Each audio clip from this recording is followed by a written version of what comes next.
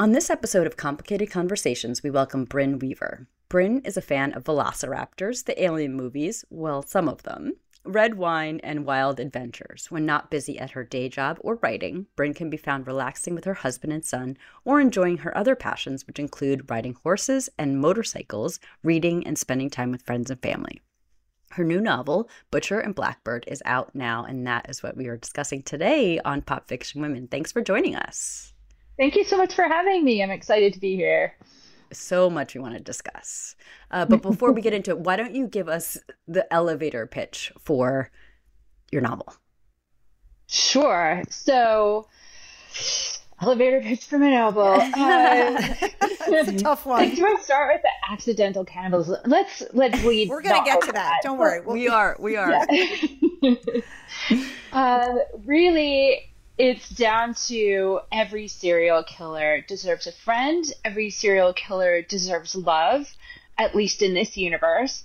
So we have Rowan, who is a serial unaliver, and Sloane, who is also a serial unaliver, who finds herself in a little bit of an unusual predicament. The two strike up a friendship, and over the course of several years, that friendship, which revolves around hunting other serial killers, the actual bad guys, so they're kind of like vigilantes, it develops from friendship into romance. So that would be the very high-level synopsis without giving too much away. Perfect. Yes, that was perfect. And this is it's billed as a dark rom-com, obviously based on the elevator pitch. You can see why. Your two main characters, as you said, are killers who kill serial killers. There's a list of trigger warnings that is longer than my grocery list for a family of four. That does include, as you've mentioned, accidental cannibalism and not so accidental cannibalism. And so you've acknowledged, that this book maybe is not for everyone. It was for me, just so you know, and I didn't know that I needed an accidental cannibalism book. But tell me, where did the idea come from? And did you ever think, or did anyone ever tell you maybe in the process, like this is too much, you've gone too far here, Brynne? Actually quite the opposite. And I will get to that, I guess, in a minute. But the idea really came from one day I was just coasting through TikTok, and it was at the time where a lot of people were doing their green flags versus their red flags in books. And I saw someone who had posted her red flags, which were a bunch of kind of a laundry list of things that I feel are very dark romance. And it was kind of oh, that sucks. She's basically listing off all the things I like about morally gray men. And then her green flag was friends to lovers. And I thought, well, I could just mash those up and see what happens. And I thought I really liked the idea of what would someone like that feel like if they read this book. And I tried to, I just had a lot of fun, with that challenge their perception of their red flags and their green flags. That would be awesome if it did. So I just kind of started with that. I am a pantser, so I really just started with that first scene of Sloane in the cage at the beginning. Did not know where I was going to go with it. Took me maybe a little while to figure that out. And then I was like, hey, I like Texas Chainsaw Massacre, so I could write a funny scene about that. And it sort of snowballed from there. And in terms of people saying, is it going too far? I actually connected with a friend of mine when I was doing the scene for the accidental cannibalism. And she's another author. Her name is Lauren Beale. And I was like, I really want to have this lobotomized man in the book, a lobotomized manservant. Is that going too far? And she's like, no, go farther. It's perfect. So that's it was actually quite the opposite. And I think just in terms of it being a dark rom-com, I've written dark romance books before. And one thing that people often tag me in positive reviews was humor embedded into those books. So I just I'll lean into that and just go for what I want to do. And out it came. Yeah. Which is kind of part of Fleabag's success, right? That is such a dark and heavy and traumatic, but if you got the humor, it's a beautiful blend of perspective. Not everyone can do it, so it's very impressive. I want to talk about Sloane. Sloane, the orb weaver, or Blackbird as he calls her, you said that you aspire to write female-focused stories about complex, resilient, imperfect characters who struggle with anger, trauma, fear, courage, and love. It's basically the whole point of our podcast is to talk about those women, give them complexity and dimension, where people are willing to write them off as unlikable or, like someone you don't want to follow. And Sloane is capable, she's smart, she's loyal, she's also literally deadly. But we see her be vulnerable, and we find out about her trauma and her wounds.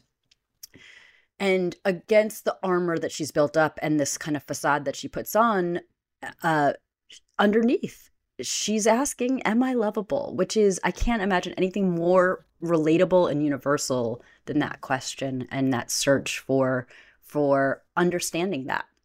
Tell us about Sloane, your development of her, and how you melded those things together.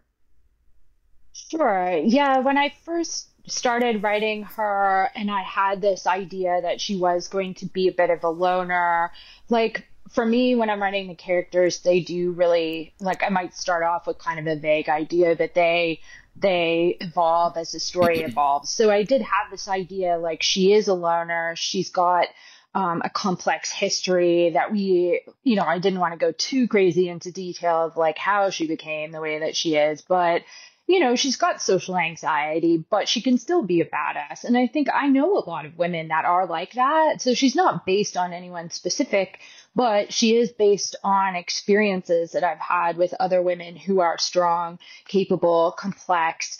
I never want it to be like reductive, like this character is socially awkward, therefore like unlikable and da da da. I don't think real people are like that. And in my head, the characters are real people that just, it's almost like they exist somewhere else in the world. I'm just sort of looking in on their life, right? So yeah, I wanted that for her. I hoped that it would pull off that way, that she is meticulous. She's unsure of herself. Like, she's confident in some aspects of her life, not confident in others. And I think that's like, it is, like you said, it's sort of a universal feeling for many of us. We're not, fully confident in all aspects of our lives at all the time.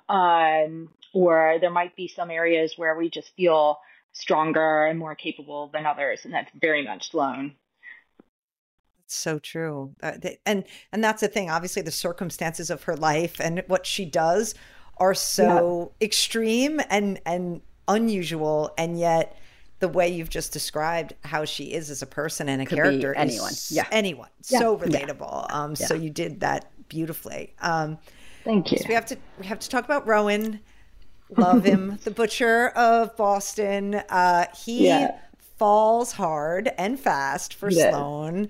As you said, they start as friends. And early on, he says to her, I bet I know the darkest parts of you better than anyone, just like you know the darkest parts of me. And despite that, you still want to hang out with me. I think that makes you my friend.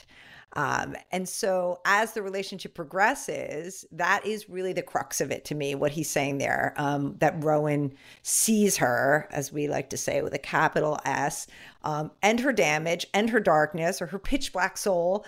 But he loves all of her. And we talk a lot on here about this idea of being seen. But you, I feel like, hit on something that I think is so important about that being seen can be scary and uncomfortable, right? If someone can actually see into that soul of yours. But for Rowan, Sloane says, you made it safe to feel seen. And I just think that safety and trust between them is really everything for me and the foundation for their relationship. So tell me about Rowan and him being this safe space for Sloane to see who she is and accept it. And I'll tell you something that's like a little bit unusual and maybe doesn't make sense to a lot of other people, but it does to me in how I framed him up. Like at first I kind of thought that he would, at first I thought it might, I might deviate from this original plan of it being friends to lovers, and it might end up being enemies to lovers, because I've done a lot of enemies to lovers and I'm comfortable in that space. But he did not want to be that way at all. Like, he was very intense in my head on like, I am this person, I'm in love with this woman from like the get-go, pretty much. Like, I'm obsessed with her. So, okay, I'll just go with that. But what I took, because I've learned the hard way, you can't fight a character on what they want to be.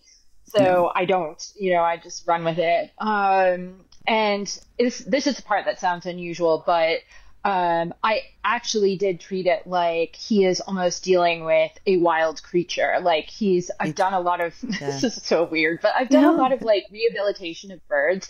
Like, if things would fall out of the nest, because we had a farm, I would pick them up and feed them and hand raise them and then set them free. And like, it's just like a theme in our family. Like, oh, she's got another bird. Like, great. But I learned a lot about, and because have had so many animals, like, I've learned a lot about trust, and giving a creature, especially something that is flighty, that has difficulty trusting, you have to give it space. You have to let it come to you. There's like a push and a pull. So that was like how I treated Rowan and his thoughts about Sloane. It's like, he knew if he pushed too fast or too hard, she would go and he would never see her again. And that is absolutely true of very many like wild creatures. If you push them too fast, they'll just take off and you'll never get them back. So that like thought process of like how to work with a creature that could be like quite different from you in the way that it thinks, the way that it behaves, like that was continuously kind of what I went back to with him. And that makes complete sense, and especially why he didn't want to be enemies to lovers, because the distance he's putting between them is for her. Not, he doesn't want to push her away, but he knows. Yeah, exactly. But he knows that if he does, she'll just run off. She'll be skittish. And I love that. I love that you rehabilitate birds too, because my husband always says I collect broken birds, but they're not real. They're my friends. But love it's that. It's a similar concept. You have to. Exactly. I know. Yeah. Don't go in too hard.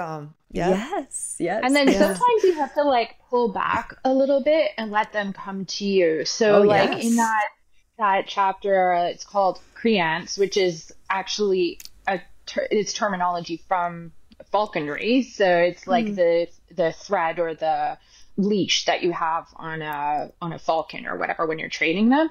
So when he goes to her house and sends the groceries over, like, he knows that he can't get too in her face because she's just left already, right? But then he also knows he has to pull back enough to see if she'll come his way. So that's why he then, at the end of the chapter, he leaves and kind of like scopes out to see if she'll look out the door, and she's expecting a delivery. And then he's like, no, I gotta go. I can't look at my phone. I can't look at it until I get home, because otherwise I'll turn around. It's that whole principle. It's throughout. That. Now that you've said it, I'm thinking of so many scenes and moments where he's this dynamic plays out. Yeah.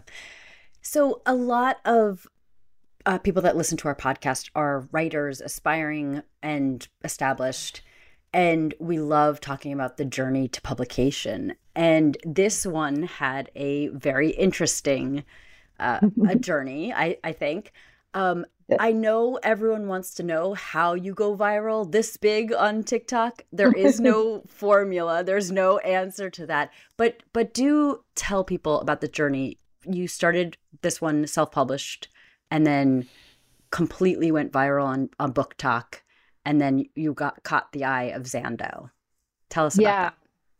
It was, it's a whirlwind journey. I had just published a co-authored book earlier in the year and then started working on this one. And this time around, I was like, I'm not going to do a pre-order because I'm a bit of a data nerd. So I just wanted to compare the data to see if that would affect performance or whatever. And it wasn't like a banger of a release.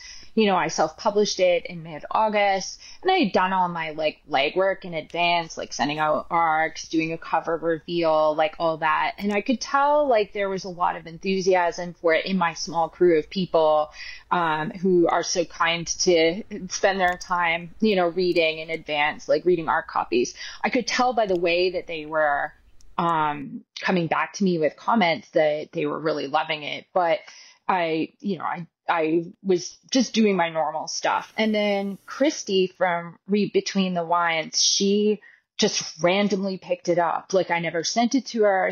I don't know where she found it, and she read it and she loved it. And she started posting about it. And that was like the catalyst for it just kind of all of a sudden exploding. So more and more people started to pick it up. I think because the premise is a little bit weird too. And then they were like, dark romantic comedy, and what's accidental cannibalism? So it's just, those things I think factored together in the perfect storm, and it went kaboom, it just like took on a life of its own. And then when I started getting all these inquiries from foreign publishers, and they would say, like, who's your agent? Want to talk to them about publishing it in my country. And I was getting several of these. And I was like, I don't know what to do with them. I don't have an agent. I don't know what I'm doing. So I thought, well, I should probably find an agent, or like, I know there's a querying process. I don't know. I've not been through it, so I don't know what it's about, but I know it's hard. And a Hungarian publisher, we were back and forth again, the same question, like, do you have an agent? And I said, no. Do you have any recommendations? And he gave me two names, and I reached out to one of them, and that was Kim Whalen. On a Sunday, she got back to me within 30 minutes and set up a call for the next day. And then then we started going out that week to foreign publishers and like in domestic as well. So Zando was one of the few that we talked to, and they put in a preempt. So they, so that they could hopefully buy the rights earlier than their competitors. So, it was a whirlwind journey. Yeah, I love that. And I want to ask, but first I have to ask, have you talked to Gillian Flynn? Have you, I have not. No, okay. I have not. Okay, put that on the list. Yeah. But how does all that feel? This is not the first book you've published. This is not your first time. To just, it must feel like it comes out of the blue. And so many books are great and deserve, but viral is something that is not about deservingness or quality, or even, it's about something that can't really be named. How does that feel? It's a combination of things, right? Because it's amazing to feel like something, like I've always felt like something could catch fire, and how to get there. Like I think like myself, like a lot of other authors, like we rack our brains of like, how do we get more reach? How do we go viral? Like how do all these things happen? And sometimes it really truly is a perfect storm. And you're right. There are so many books that deserve it, more than mine does, and people that have been working at it for years. So it feels like a relief to have something catch fire finally, but it's also like it doesn't come without a cost. Like there is a lot of pressure, there's a lot of like communication, there's a lot of work, obviously, which is good. I'm not like saying, oh, it's such a bummer, it's just it's not. The journey behind the scenes is also a lot more complex. And so there is a ton of like pressure and nights where you're like it's super late, like, and you're like, oh shit, what have I done? Right. Yes. Well, it wasn't. Oh, sorry. Go ahead. Oh, no, go ahead. No, you go ahead. No, I was just going to say, as you're saying this, the pressure, and this is so different now because you're now doing it with Zando and with a publisher. So your prior ones, you self-published. So was that, I mean, I guess, you had made that decision to go that route. And so now you're sort of thrust into another route. Yes. So why did the self-publishing, just you wanted to go that route before? And it's got to be the data nerd part That's of you, what right? Because self-publishing is really hard. Yeah. You have to know. Otherwise, you just press play and press send and it goes into the ether. Yeah. But that's not what you were doing. You paid attention to metrics and the things that matter to people, to readers, which is what you want. Yeah. Yeah, that's exactly it. It was a calculated, strategic, like I had to learn a lot. I had to fail a lot as I went. I had to constantly adjust. I'm glad that I went that route because I knew more about promoting myself and promoting my work because of that experience over the previous years. So then when it came to conversations with Zando, no, I don't know everything about some of the ads that they're doing, but I do know about engagement with readers and what has given me the success to this point. So I can make informed or have informed conversations with them to some degree, even though I don't know the crazy world of prints and getting it into stores that I've never been in before. So I feel like I'm learning a lot, which I really love that bit. But I am glad that I had that foundation to be able to say, hey, wait a second, what about this? So because you have another perspective. Yeah. That's incredible. So it's helpful to not go in and be I think if I had gone in that route just for myself, I wouldn't have known when to scrutinize certain decisions or when to question them, or maybe I would not have felt as confident to be asking those questions, right? So yeah, absolutely. And this is now with Zando a trilogy. You've got a 3-book. So I know the next one I think is coming out in June. Leather and Lark. I'm so excited for more of these characters. So can you give us a little scoop on that? Yeah, I can. So I will say it's the hardest book that I've ever written. And I think it's because of the circumstances around everything, B&B blowing up and the pressure of that.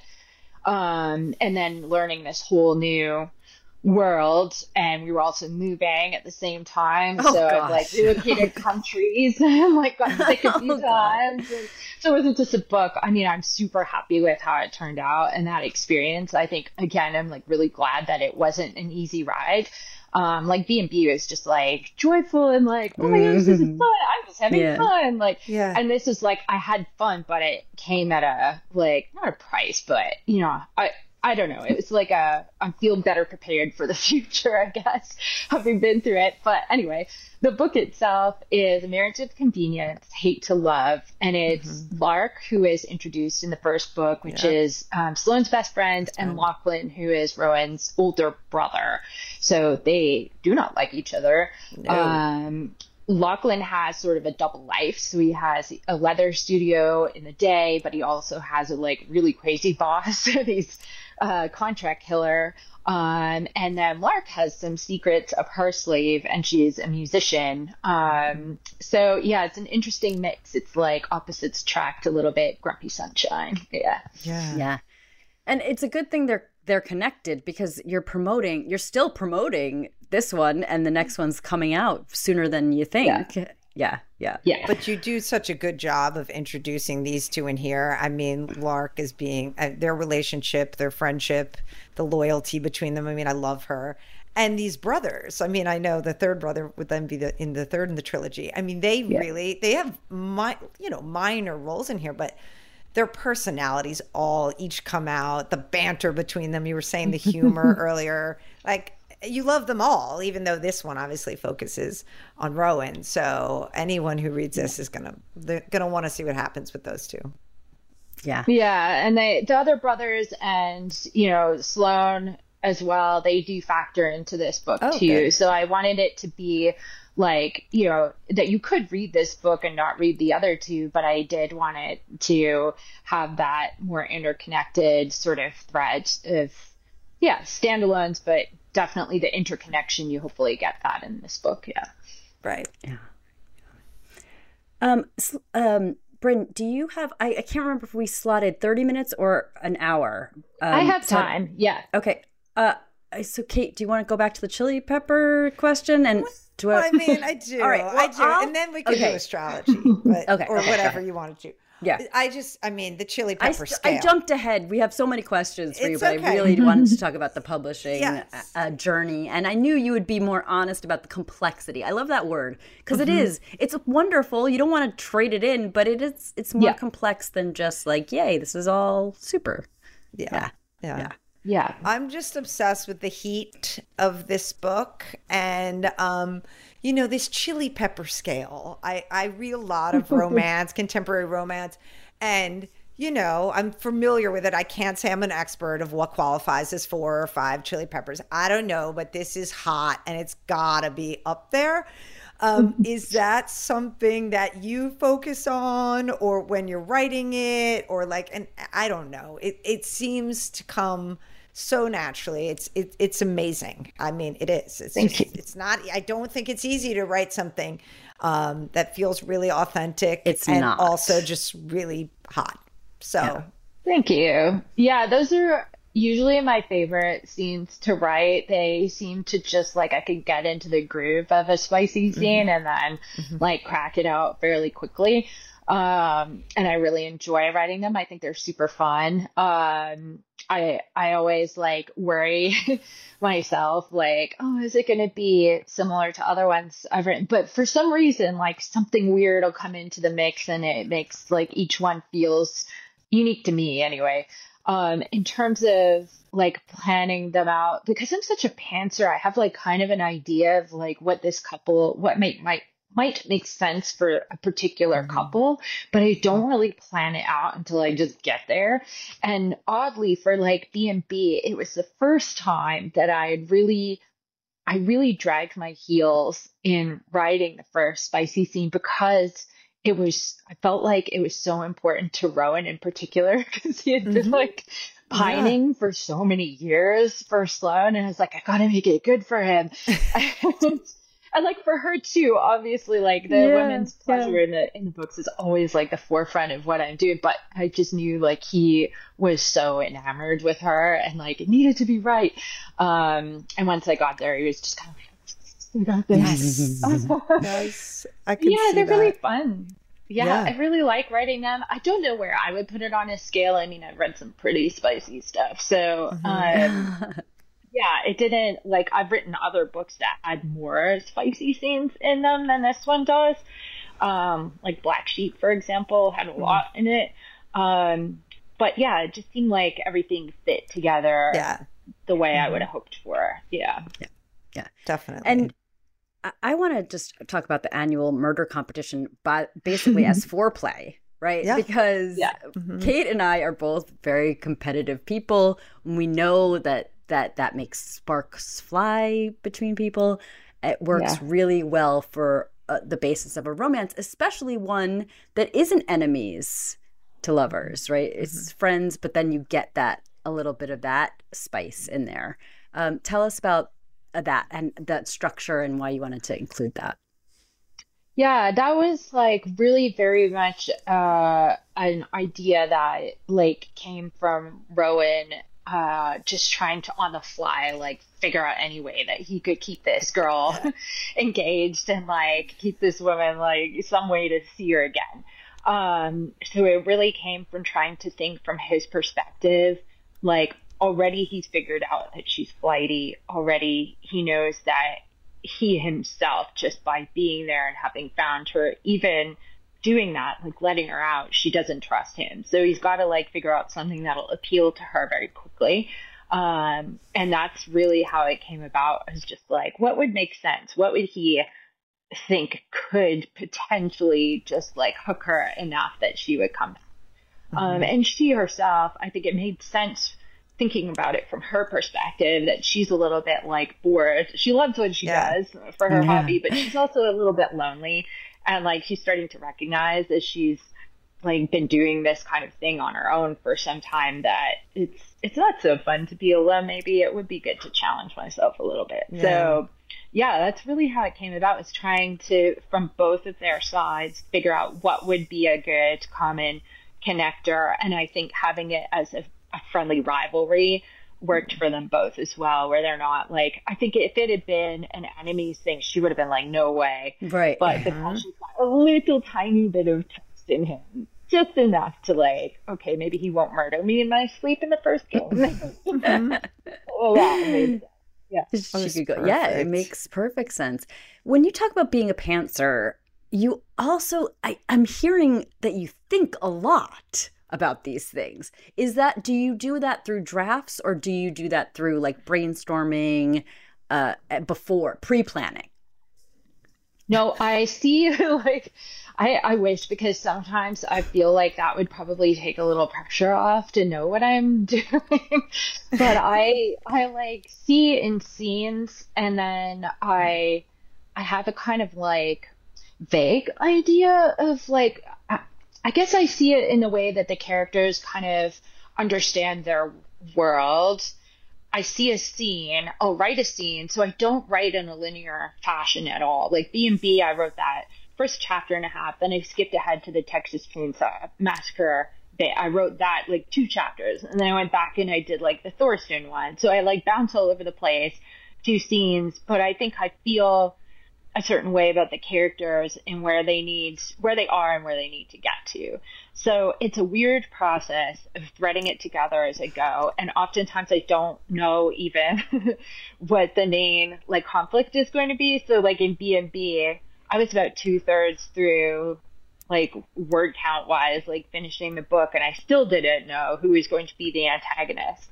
So I was like having a conversation with my husband, and I was like, I don't know what I'm doing. Like, should I introduce like a police officer? I don't want to do that because I felt like it would get too bogged down. Like, I need to figure this out. And I was like, well, it could be David. Like, and he was like, yeah, it could be David. And he starts talking about other stuff, and I was not listening at all. Yeah. And he's like, you're not listening to me, are you? And I was like, no. He's like, I'm on David, aren't you? And I was like, yeah, I am. I love I need to go to my laptop now. I got to get this down. I need to, like, sorry, but we're done talking. Like, we're going to go. Yeah. I'm sure he's used to that. It doesn't take offense. Oh, yeah. Writer brain, gotta go. But you helped me with the idea. So great. Bye. Yeah, exactly. Oh my gosh, that's great. Yeah. Well, so we have to ask, and I don't know if maybe Corinne, if you have a guest now. I don't know, but we ask. I don't. Okay, me neither. We ask all our authors, what's their sign, and do you relate? Because we have an interest here in astrology. Yes. Very cool. Yeah. So and sometimes we know because we snoop if someone posts stuff on Instagram, or or we have a good guess, but I don't know. We're both a little stumped. So now this is fun. I would go with mutable. I would go with mutable. A mutable sign. She might not know what those are. Yeah. You don't know. Yeah. There's I 3 don't know of what them. that is. Anyway, so just tell us your sign. Yeah. Okay, I'm Scorpio. Oh, not fixed. a mutable wrong. fixed sign. Yeah, water. Okay. Water though. Yep. Yeah. But I also don't know what my Scorpio. other one. Yeah. Oh, that. Yeah, but Scorpios, that works. That does. It makes a lot of sense. Yes. A lot of sense. Yes. I think I'm like dead in the middle too of Scorpio. My birthday's November 14th, so I'm like pretty. I'm like, Scorpio. I'm not cuspy. Yeah. Exactly. But you guys would write the spiciest scenes. Let me just tell you, the Scorpios would definitely be high on the spice Makes scale. sense. So this Makes works. sense. This works. Yeah. I love it. Yeah. Yeah, I need to learn more about signs. I keep saying that. You don't. No. Yeah. It's interesting. Yeah. Okay. It's fun. It's fun. Yeah. Although there's a lot of Scorpio hate out there. Don't let them hate on you. Scorpio is one of my favorite signs, ruled by Mars. I'm Aries. Aries and Scorpio are both ruled by Mars. So there's a symmetry there.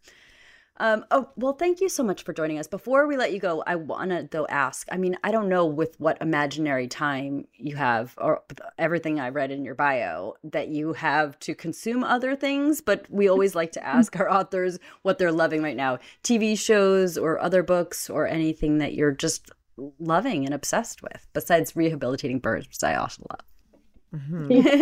Right now, because we've just moved, like we're renovating our house and it's been a little bit crazy. So we haven't and I also had deadlines for Leather and Lark. So I've not been consuming so much, but I did just start a book. I read, a friend of mine is Avina St. Graves, and she wrote Death's Obsession, and I just read Skin of a Sinner by her. So I just finished that one, and I'm on another one called Sucker, which I just started, and I think it's Natalie Ashe. I think that's her last name. I just started that one, so I'm hoping to get into the place where I have a little bit more time to do things like fill the well with creative ideas, right? Yes. Not so easy. You've got a lot going on. That's pretty good. Yeah, exactly. No. Your mind didn't go blank, which happens a lot, even for people who do consume other entertainment a lot. Well, Brynne, again, thank you so much for joining us. Butcher and Blackbird is out now. Leather and Lark comes out in June. So exciting. Thank you so much. This was a world I did not know I needed. I'm just telling you, and I loved it. So thank you so much for having me. And yeah, it was such a pleasure. So anytime, I'd love to come back. Awesome. Okay. We love that. Thank you.